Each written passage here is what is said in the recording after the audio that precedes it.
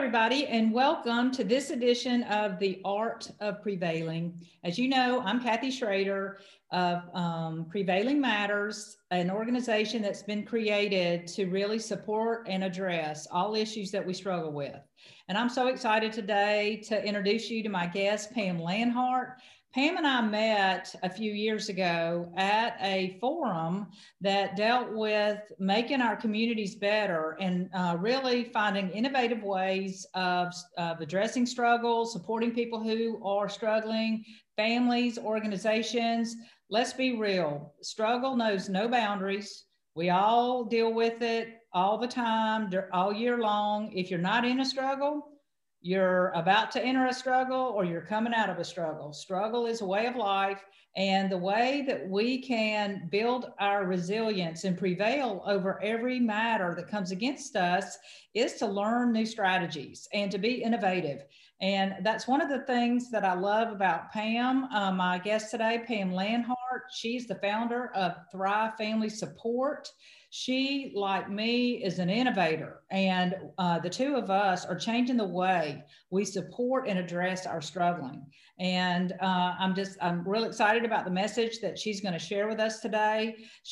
I'm going to put in the comments below all the links to get to her. So I just want you to sit back and take in all of the wonderful wisdom that she's going to share with us today. So Pam, welcome to the Art of Prevailing. I'm so glad you're here, and I'm so glad you're here during the holidays. Well, thank you, Kathy, for having me. I am so honored that you asked me to be here. And just the history that we have to be able to come together in this way, in this time, is just so beautiful. And I'm grateful as well for all the wonderful work that you're doing to just help people resiliency, especially during this, not just the fact that it's the holiday, but it's a different kind of holiday this year because we have COVID on top of our holiday celebrations, or what can be a really difficult time for many families. And then the support system that they're used to having, that they may have already built, might not be there right now. So connection is so difficult during this time of COVID, but then during the holidays, there's just another whole layer of pain that can come with, the empty chair at the table, the fact that you may have lost a loved one this year, that you may have loved ones that are suffering or struggling. And so for many people, this is a time of great joy and celebration. And for many of you that are listening today, it's a time of difficulty and heartache and pain. Well, share with us a little bit of your stories. Tell our viewers and our listeners how you came to be where you are today. So my story really starts when I was born. Now looking back, I understand more of my trauma, the generational trauma that came in my family. There was trauma on both sides. So I was born into a family where my father had alcohol use disorder, and my mother struggled a little while with that as well, but it was a pretty toxic home life. Now, looking back, my dad's dad died when my dad was 18 months old. He had no father. Now that I think about his life from the viewpoint that I have, I think, oh my gosh, he was 19 years old when he got married. And by the time he was 25, he had 5 kids. It was a very difficult season for him. When I think about him, I think, oh, he probably had ADHD and, other things going on mental health wise. So I grew up in that kind of environment. But in 1991, we got married. I was 19, my husband was 21. But in 1991, we kind of radically changed our life and started growing in our faith. And so we thought, well, we're going to do better as a family. And we're going to break this generational cycle, because I had known about addiction by that point and knew that it was a possibility. We had siblings that had struggled. And so I was like, I am going to break the pattern, and our family is going to be kind of that perfect little, suburban family. And when my son was 11, 12, we noticed behavior changes. When he was 13 years old, we got a call from school that he had brought a backpack full of pills to school. And by 15, he was in his first treatment. By 16, he was in the criminal justice system, in juvenile treatment court. And then, you know, his disease progressed to IV heroin. In 2018, it was February of 2019, he went to treatment for the last time. So he is in recovery now from, really all substances. But through that journey, as you can imagine, there were hills, valleys, ups, downs, so much suffering, and we didn't know then what we know now. And, you know, now that we know better, we do better. So I've walked through all of that process of having to kind of forgive myself because I was so triggered by some of the things that he was doing because of my own trauma. Probably created a little additional trauma in our family as a result of that. But we embraced recovery. We embraced recovery as a family. I learned everything I know from the recovery community itself. So I'm not making things up. This stuff the things that I really profess and have done in my own life and have helped hundreds of families walk through really came from the recovery community, from people who experienced this and knew what worked for them. And so I've taken the things that I've learned and transferred it into, you know, kind of a social media influencing situation, and my nonprofit work, my private work. So my mission really is to help families, to hopefully help them to know what I didn't know so that they can do things differently in their family. And it is radically making a difference. Well, and that's one of the reasons I wanted to reach out to you, because you, like me, we have personal experience and we have professional experience. And what I have found in a lot of treatment facilities going through that journey, being abused by several treatment facilities that take advantage of a parent's fear or a loved one's fear and play on that, make certain promises, and then you find out they're not really following best practices. They don't have evidence-based models. They can't deliver the results, and they actually do more harm and destruction to the patient and the client than what they're offering or what the client entered the facility in the first place. And I think that's one of the reasons I resonated with you, is because you are adopting evidence-based models. You have adopted the best practices, and you have also sat back, and I loved how you said, I've addressed my trauma. I have forgiven myself, because loved ones and support systems do feel bad when they, in a certain time period, in a certain season of their life, they do the best they can with the information that they have to work with. And then 5 to 10 years later, they found out there was a better way. And frankly, that's one of the reasons I've created Prevailing Matters, to at least get information out there that there is a better way. And one of the things that I recognized early on in my journey through, as a professional, through the court system as a treatment court judge, was that many of the principles weren't being followed by even the providers we were using, because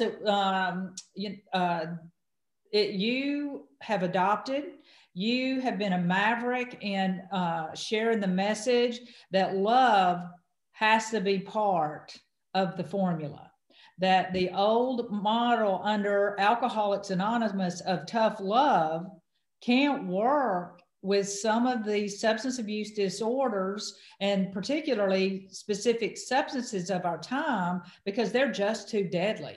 Plus, that tough love model is actually damaging to the psyche of those particular substance abusers. So share a little bit about how you came to create the model that you use at Thrive Family Support, and even that you now have in your book about praying our loved ones home. Yeah, and it's interesting, because I think every family would say that they loved their child. No mother would say that they don't love their child, but the pain is so great in substance use that navigating what that love is going to look like, and sometimes, so when you do trauma work, and you know this, Kathy, one of the books I love is, and you can put this in the little chat box, is it's called The Body Keeps the Score. And it's all about trauma and how we respond to trauma. And so when someone uses substances, your child goes that way, you really experience this trauma. But what happens a lot of times in our trauma is we start to feel normal when we're creating chaos, when, you know, we're protecting ourselves in that. So we might think that the only way that we can walk through this is to be mean, or to cut our person off, or to kick them out. And what we do know, that's actually a part of some of the traditional models, right, is cut them off and abandon them, which is contrary to what some trauma and therapeutic professionals say, is because a lot of our substance abusers have been traumatized by a form of neglect or abandonment or isolation. So that just feeds the additional trauma of the care that they're supposed to be received. Right. Well, and then we look at, for example, opiate use disorder, right? So we know that the opioids work on the neurotransmitters, and they impact physical pain. That's why they are used for painkillers, but they do the same thing with emotional pain. Right. So now you think about that, like someone might get addicted to opiates because they were prescribed them for some reason. They had surgery, they had an accident, whatever it might be. And then there's layers of emotional pain that are added to that by their family, because people have been advising them to do some sort of tough love thing, to cut them off, to detach, to kick them out, to disconnect. And that really escalates the emotional pain. So then you have additional emotional pain that is numbed by the opioids. So it's like, I call it the cycle of chaos. We add to it all the time. So it's like we create this story in our head about our person. We look to validate that story. They're an addict. They're doing this to me. There's all kinds of stories that we create about our person. And then we want to validate that story. And our behavior then matches that. And so we get caught up in this cycle, right? So, we might lash out at them. They then respond to that in a negative way. They use some more. So it just keeps going like this. And I have families that reach out to me daily saying, I really don't know what else to do. I've tried everything. My person knows that I love them. But what love means in all of this isn't words, it's our way of being. And that's the way I describe this. Is there's two things that I talk about a lot. And one is treating our person humanely, that every single person deserves a humane response, right? Which includes food and shelter and emotional safety and security, right? So if someone doesn't feel safe, they will not heal. So the first thing I do is try to help families create a safe environment. Now, of course, that might mean there have to be some boundaries. We're not talking about you don't have boundaries, that you let your person do whatever they want in your home. You can't interact with them in a way that honors them if you're not safe. So we create safe spaces, right? And so the first thing really is being humane to our loved one. And then the second thing is just treating them with dignity and giving them agency in their decisions, right? So this comes right out of the page book of motivational interviewing. This is all about empathy, compassion, self-efficacy, helping them to carry their own boulders to some degree. What do you think you need? What can we do to support you? Rather than shaming and telling and blaming and all of those things that we do in the disease, we take it so personally. What we try to get families to do is step out of that and use those tools from, DBT. So how do we practice mindfulness in the middle of this so that we can be intentional? So what we do is stop and take a look at the things that are most important, what we value, how we want to be, and then let's try to move through this with intention in a way that honors them and honors us. Well, and I think our industry has done a very bad job of building awareness that addiction is a brain disease. And with the scientific studies, the data, and the evidence that has been published in the last 5 years, we should all be ashamed of ourselves that we don't advise people, we don't educate, we don't stand at the top of the roofs and yell about the fact that the substance abuse is a brain disease and your brain can be healed. The old myth, the old theology of AA, once your brain is damaged, you'll never be the same, especially through substance abuse disorder or even mental health, is false. The scientific evidence disproves that. And there are so many new methods to be able to restore, like you said, the cognitive ability to reconnect the brain functions, build new neural pathways, and really restore the mind, the body, and the spirit of our sweet people who have been struggling. They've been traumatized by this very system that should be supporting and helping them heal. So I just applaud you for creating a formula. It sounds like that you're delivering through both your social media, through Thrive Family Support. And, you mentioned earlier that the holidays are really, really painful for families and for individuals, because we know that an individual that is struggling with substance abuse and walking the journey of recovery needs the support, the love, and the connection of their family.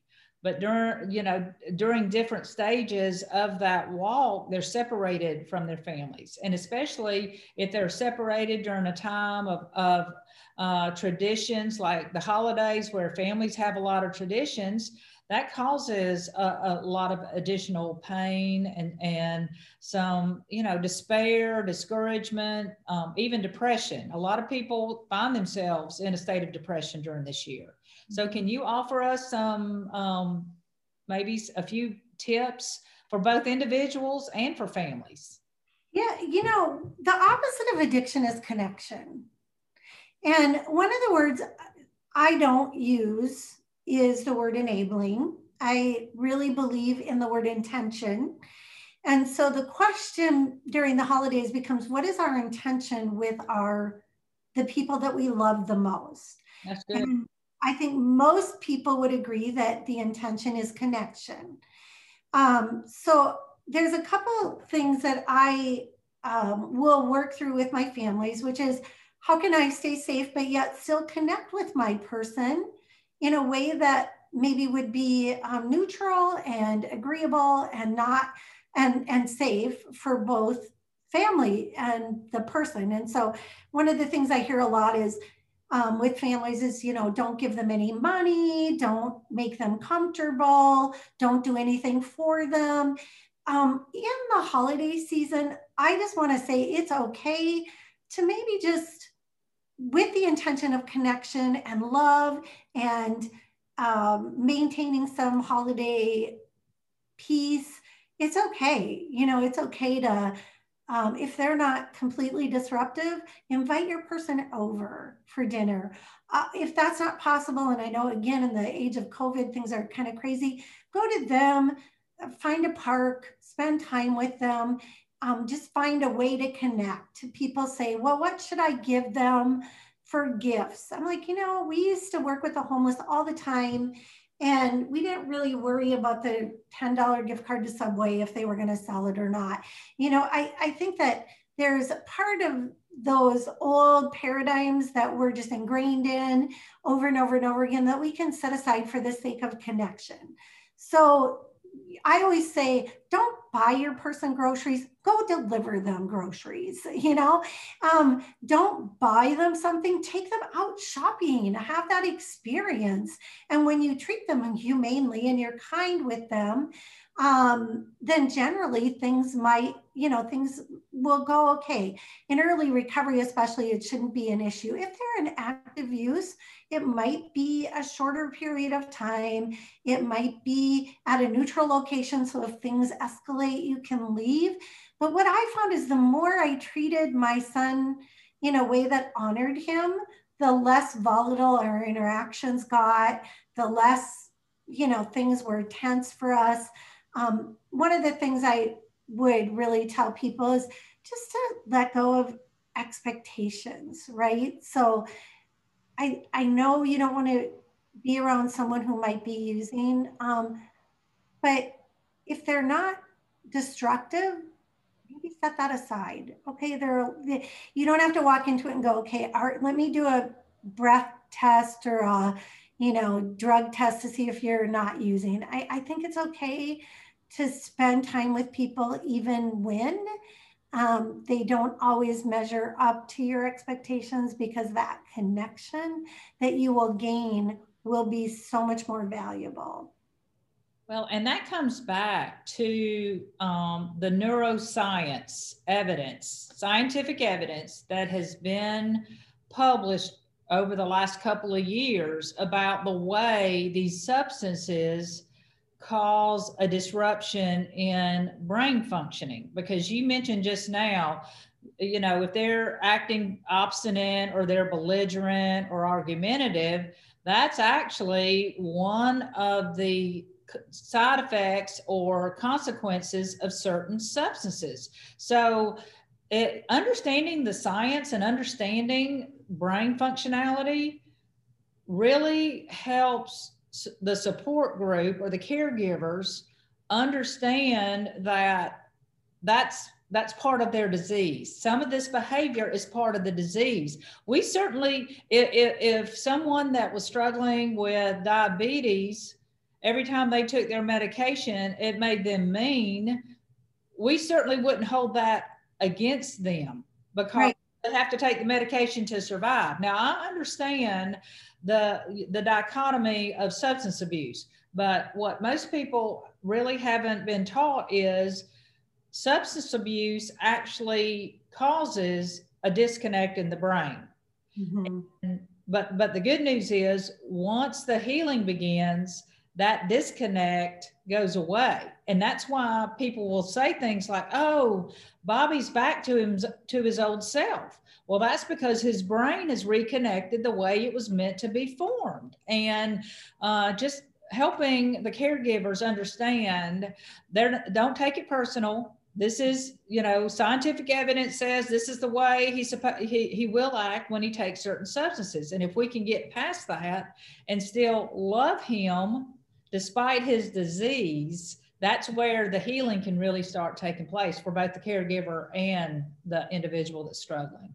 Well, there's two things I want to bring up about that. And the first one is reward and response, right? So that's how we create neural pathways. When I get a reward, it makes me feel right, fill in the blank. And so it's, you know, it's like the Pavlov dog experiment, right? Where like, I know that if I do this, I'm going to get this hit and it's going to feel good. What we know about neuroscience and the brain and dealing with loved ones that have substance use disorder is the same thing is true for positive rewards. So positive reinforcement has the same reward and response. And so if I find ways to interact with my loved one in a positive way, to reinforce the positive things that they're doing, to validate them, to give them a little dopamine hit when they're doing something well. Oh, I noticed that you helped your friend today. I love how you're so kind with other people. Boom, dopamine hit, right? So we can start to as a family member, we can kind of reprogram their brain to respond to the positive things. And since we're getting into some of these technical words, dopamine is actually the chemical that makes us feel good and makes us feel loved and helps us relax. And especially for our people who struggle with anxiety, dopamine is the natural provider for what they've been searching for in some of these substances or other self-harming behaviors. Mm-hmm. So, well, talk to us a little bit about how people can manage some of these hard emotions and hard feelings that they may be experiencing right now during the holidays. Yeah. So one of the things that is true is that busyness is a trauma response. And so we busy ourselves, and then it ends up sort of perpetuating the negative experiences in our lives. So what I know for me this year, especially with COVID and the work that I do, I have just had to build in extra time and space so that I can give myself the emotional, the emotional feeding, feeding myself good things so that I can handle the hard things, right? So whatever that looks like, and I know this sounds very simple, but I'm telling you, it works really well, which is, start your day with a meditation. Start your day with a little extra space in your day so that you can get balanced. I call it, get in your wise mind so that we can start the day to respond in a way that is intentional. I think our thoughts, our behaviors follow our thoughts. So I like writing down mantras, writing down things that will be helpful. How do I want to think about my person? How do I want to feel about today? What do I really believe is the truth about my life and my person and the universe and my God as I understand him? So I think it's really important to get your thinking right as you walk through the day. Feed yourself good things physically, mentally, emotionally. What am I feeding myself? That's a really important question. So during the holidays, we eat yucky, we drink yucky. That's a scientific word, isn't it? Yucky. But, truly, like, am I nourishing my body? And am I nourishing my mind? What am I putting into it? And so I think that especially this time of year, we want to do that. I think that another really practical thing is changing our expectations. And we have to remember, and especially in this day of social media, we are comparing our very imperfect, very difficult, very sometimes painful life to everyone else's Facebook highlight reels. Right. And so, life isn't a highlight reel. And we have to remember that this is real life. And take a break from social media if you need to, except for your program. Do what you have to do in order to. The thing about this pandemic is that it's driven us all to actually get on social media more so that we can stay connected. It's just like everything else. We do have to make sure that we're balancing that and that we're watching good things and we're not just watching things that we're going to compare ourselves to, which is going to make us feel even worse.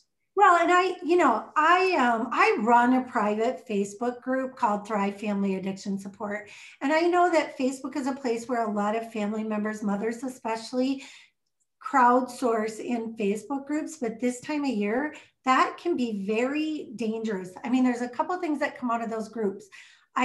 Someone's asking for some guidance, and 99 out of the 100 people will say, cut them off, kick them out, do tough love. You got to do, and it's not evidence-based advice. It's just based on kind of their own experience or what they've been told by their sponsor, So I would say be really careful about your source of information and your source of support, because it can be really discouraging. And especially, around the holidays, I think that there's more difficult stuff going on out there. And that, if you're in those groups and you're looking at that every single day, you're just going to get sad and depressed. Yes.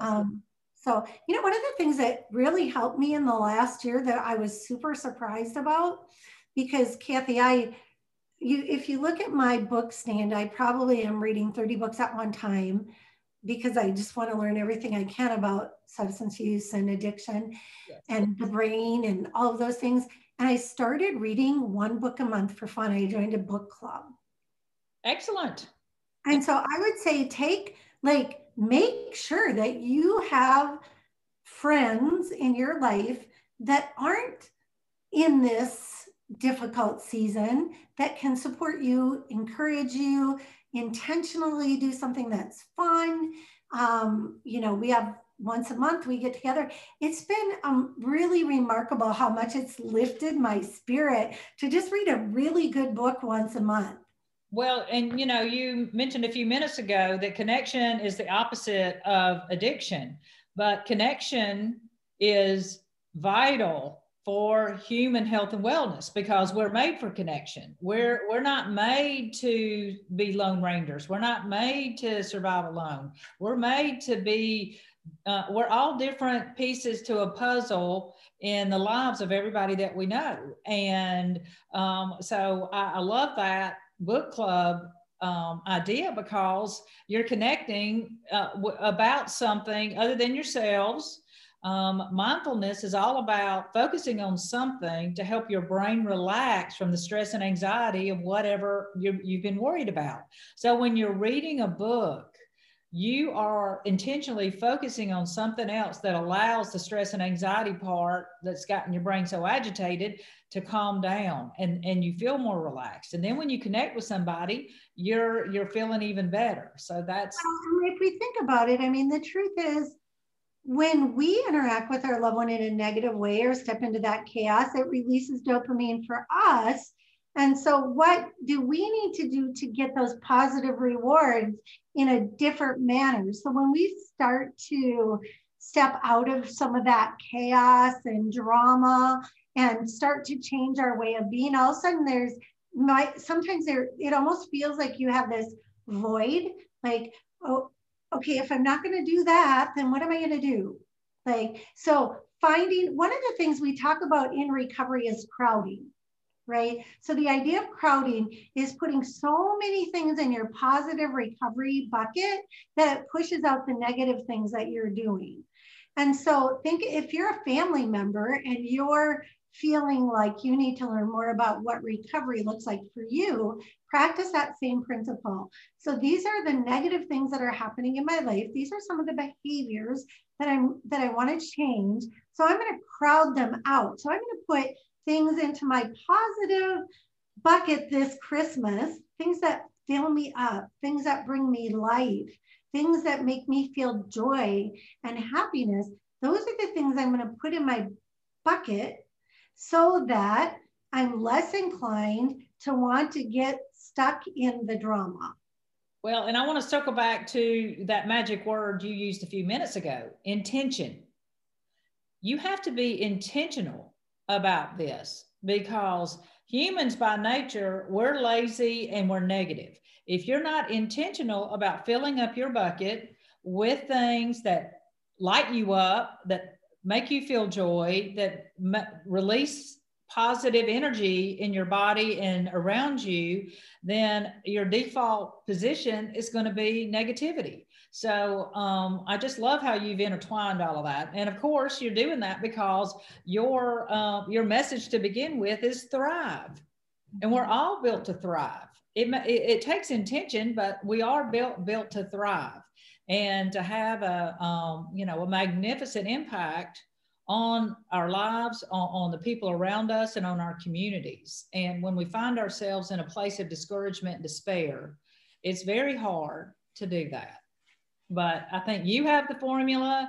We have the formula. We're all supporting people who are facing challenges like never before. Never before. 2020 has been a year of unbelievable challenges for so many. And one thing I want to add is you know, when we're, as a family member, when we have someone suffering, um, and this is common in any disease. So I just want to say this is, if you're listening to this and you have a loved one that has cancer, or you have a loved one that's fighting COVID, or, you know, Alzheimer's, dementia, whatever it happens to be, there's a part of us that feels guilty and bad when we're happy, right? So it almost feels like disconcerting when you know that your person is suffering, whether it's whatever it is that they're suffering with. And I'm, so there's a part of us that says like, oh, I don't deserve this. Like, I can't be happy. And there's this saying, like, a mother's only as happy as her saddest child. And, you know, that, I think for mothers especially, that there's a little bit of truth to that. We feel really bad and guilty when we're enjoying life and we know someone that we love is really struggling with something. And this time of year, you're going to have highs and lows, and they can be very extreme. We're going to have moments where we are going to have joy and we feel great. We're going to have moments where we feel really sad. Every once in a while, I would literally put on a sad movie so I could bawl my eyes out and ugly cry, because I just needed to get it out of my system. You know, I just needed to work through that emotion, and then I would kind of get back to my typical self. So I think what I want, I guess what I'm saying is, I want to give you permission. If you're listening to this today and you're like, you know, but I really am not happy right now, things are really sad. First of all, yes, they are, and it's okay to experience that, but it's also okay to find moments of joy and beauty and love, even when it's hard. Yes. And that's part of what I tell my clients is it's okay to feel the pain, and it's healthy to feel the pain. What's not okay is to cling to the pain. That there's a process of healing. Everybody's process of healing is different, but especially during the holidays, it's okay to excuse yourself and go have a good ugly cry with big crocodile tears. And like you said, it's very therapeutic to let those tears out and let some of the pain out, because you've used the bucket symbolism several times. Well, when your trauma bucket gets full, if you don't empty some of that trauma bucket out, it's going to come out somehow. Most of the time, people don't empty their trauma bucket, and it comes out sideways in hurtful ways that we never intend. So I love how you say, I give you permission. It's okay. It's okay to feel your pain. Let it process it for a minute, and then let's get back to counting our blessings, being grateful for all the good things that we can celebrate and that we can embrace, and know that the pain, we can heal from the pain, and we can heal from this trauma. It's for some of us, it takes more work than others. But I think one of the key things I want to make sure people are aware of is that you don't have to go through the pain all alone.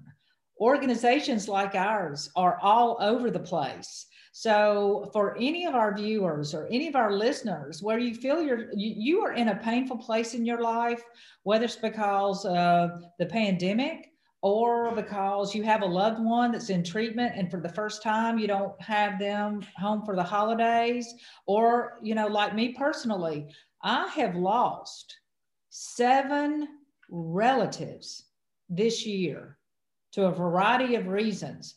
So there are going to be several empty chairs at my table, but I am equipped and have been equipped to know how to navigate this awful roller coaster ride of these traumatic events because of my experience, my training, and my credentials. But if you find your place if you find yourself at a hard place this year, reach out to organizations like Thrive Family Support, Prevailing Matters, send us a private message. We are here. This is what we are equipped to do, is to help you walk this journey to a place of being healthier, being happier, being more joy filled, being more connected, enjoying your relationships with your loved ones more, all the wonderful things that life has to offer for you. You don't have to struggle alone. I think, Pam, that's our primary message, not only during this time of year, but all year round, is that, yes, we all have to cry alone in our shower or in our closet or wherever our safe place is to let the tears out. But we don't have to stay in this pain and not receive some care and receive some healing from people who know how to take us through the storm in a healthy way, and actually a quicker way. Because, and, I just want to add something to that too, which is, my guess is you have other family members in your life that would love to hear from you. There are other people in your life that might be struggling as well. And one of the really great principles of AA or Al-Anon is step 12, which is that we seek to give back, right? And share the message of hope. And I think that when we can reach out to that other person that might be struggling, or, you hear of someone getting COVID and you're like, I'm going to run and pick up a meal and deliver it over to you, or bring you some groceries, or even, sometimes when we're walking through difficult times, our other family members, our spouses can oftentimes suffer because we're sitting in this place of survival mode and pain. And so one of the other tips, and I know Kathy, you said, give me some practical tips. So here's one. This week, reach out to someone that needs some encouragement and support. Because we can get outside of ourselves and give back to other people, and encourage other people. All of a sudden, our world starts to look different. Yes, yes.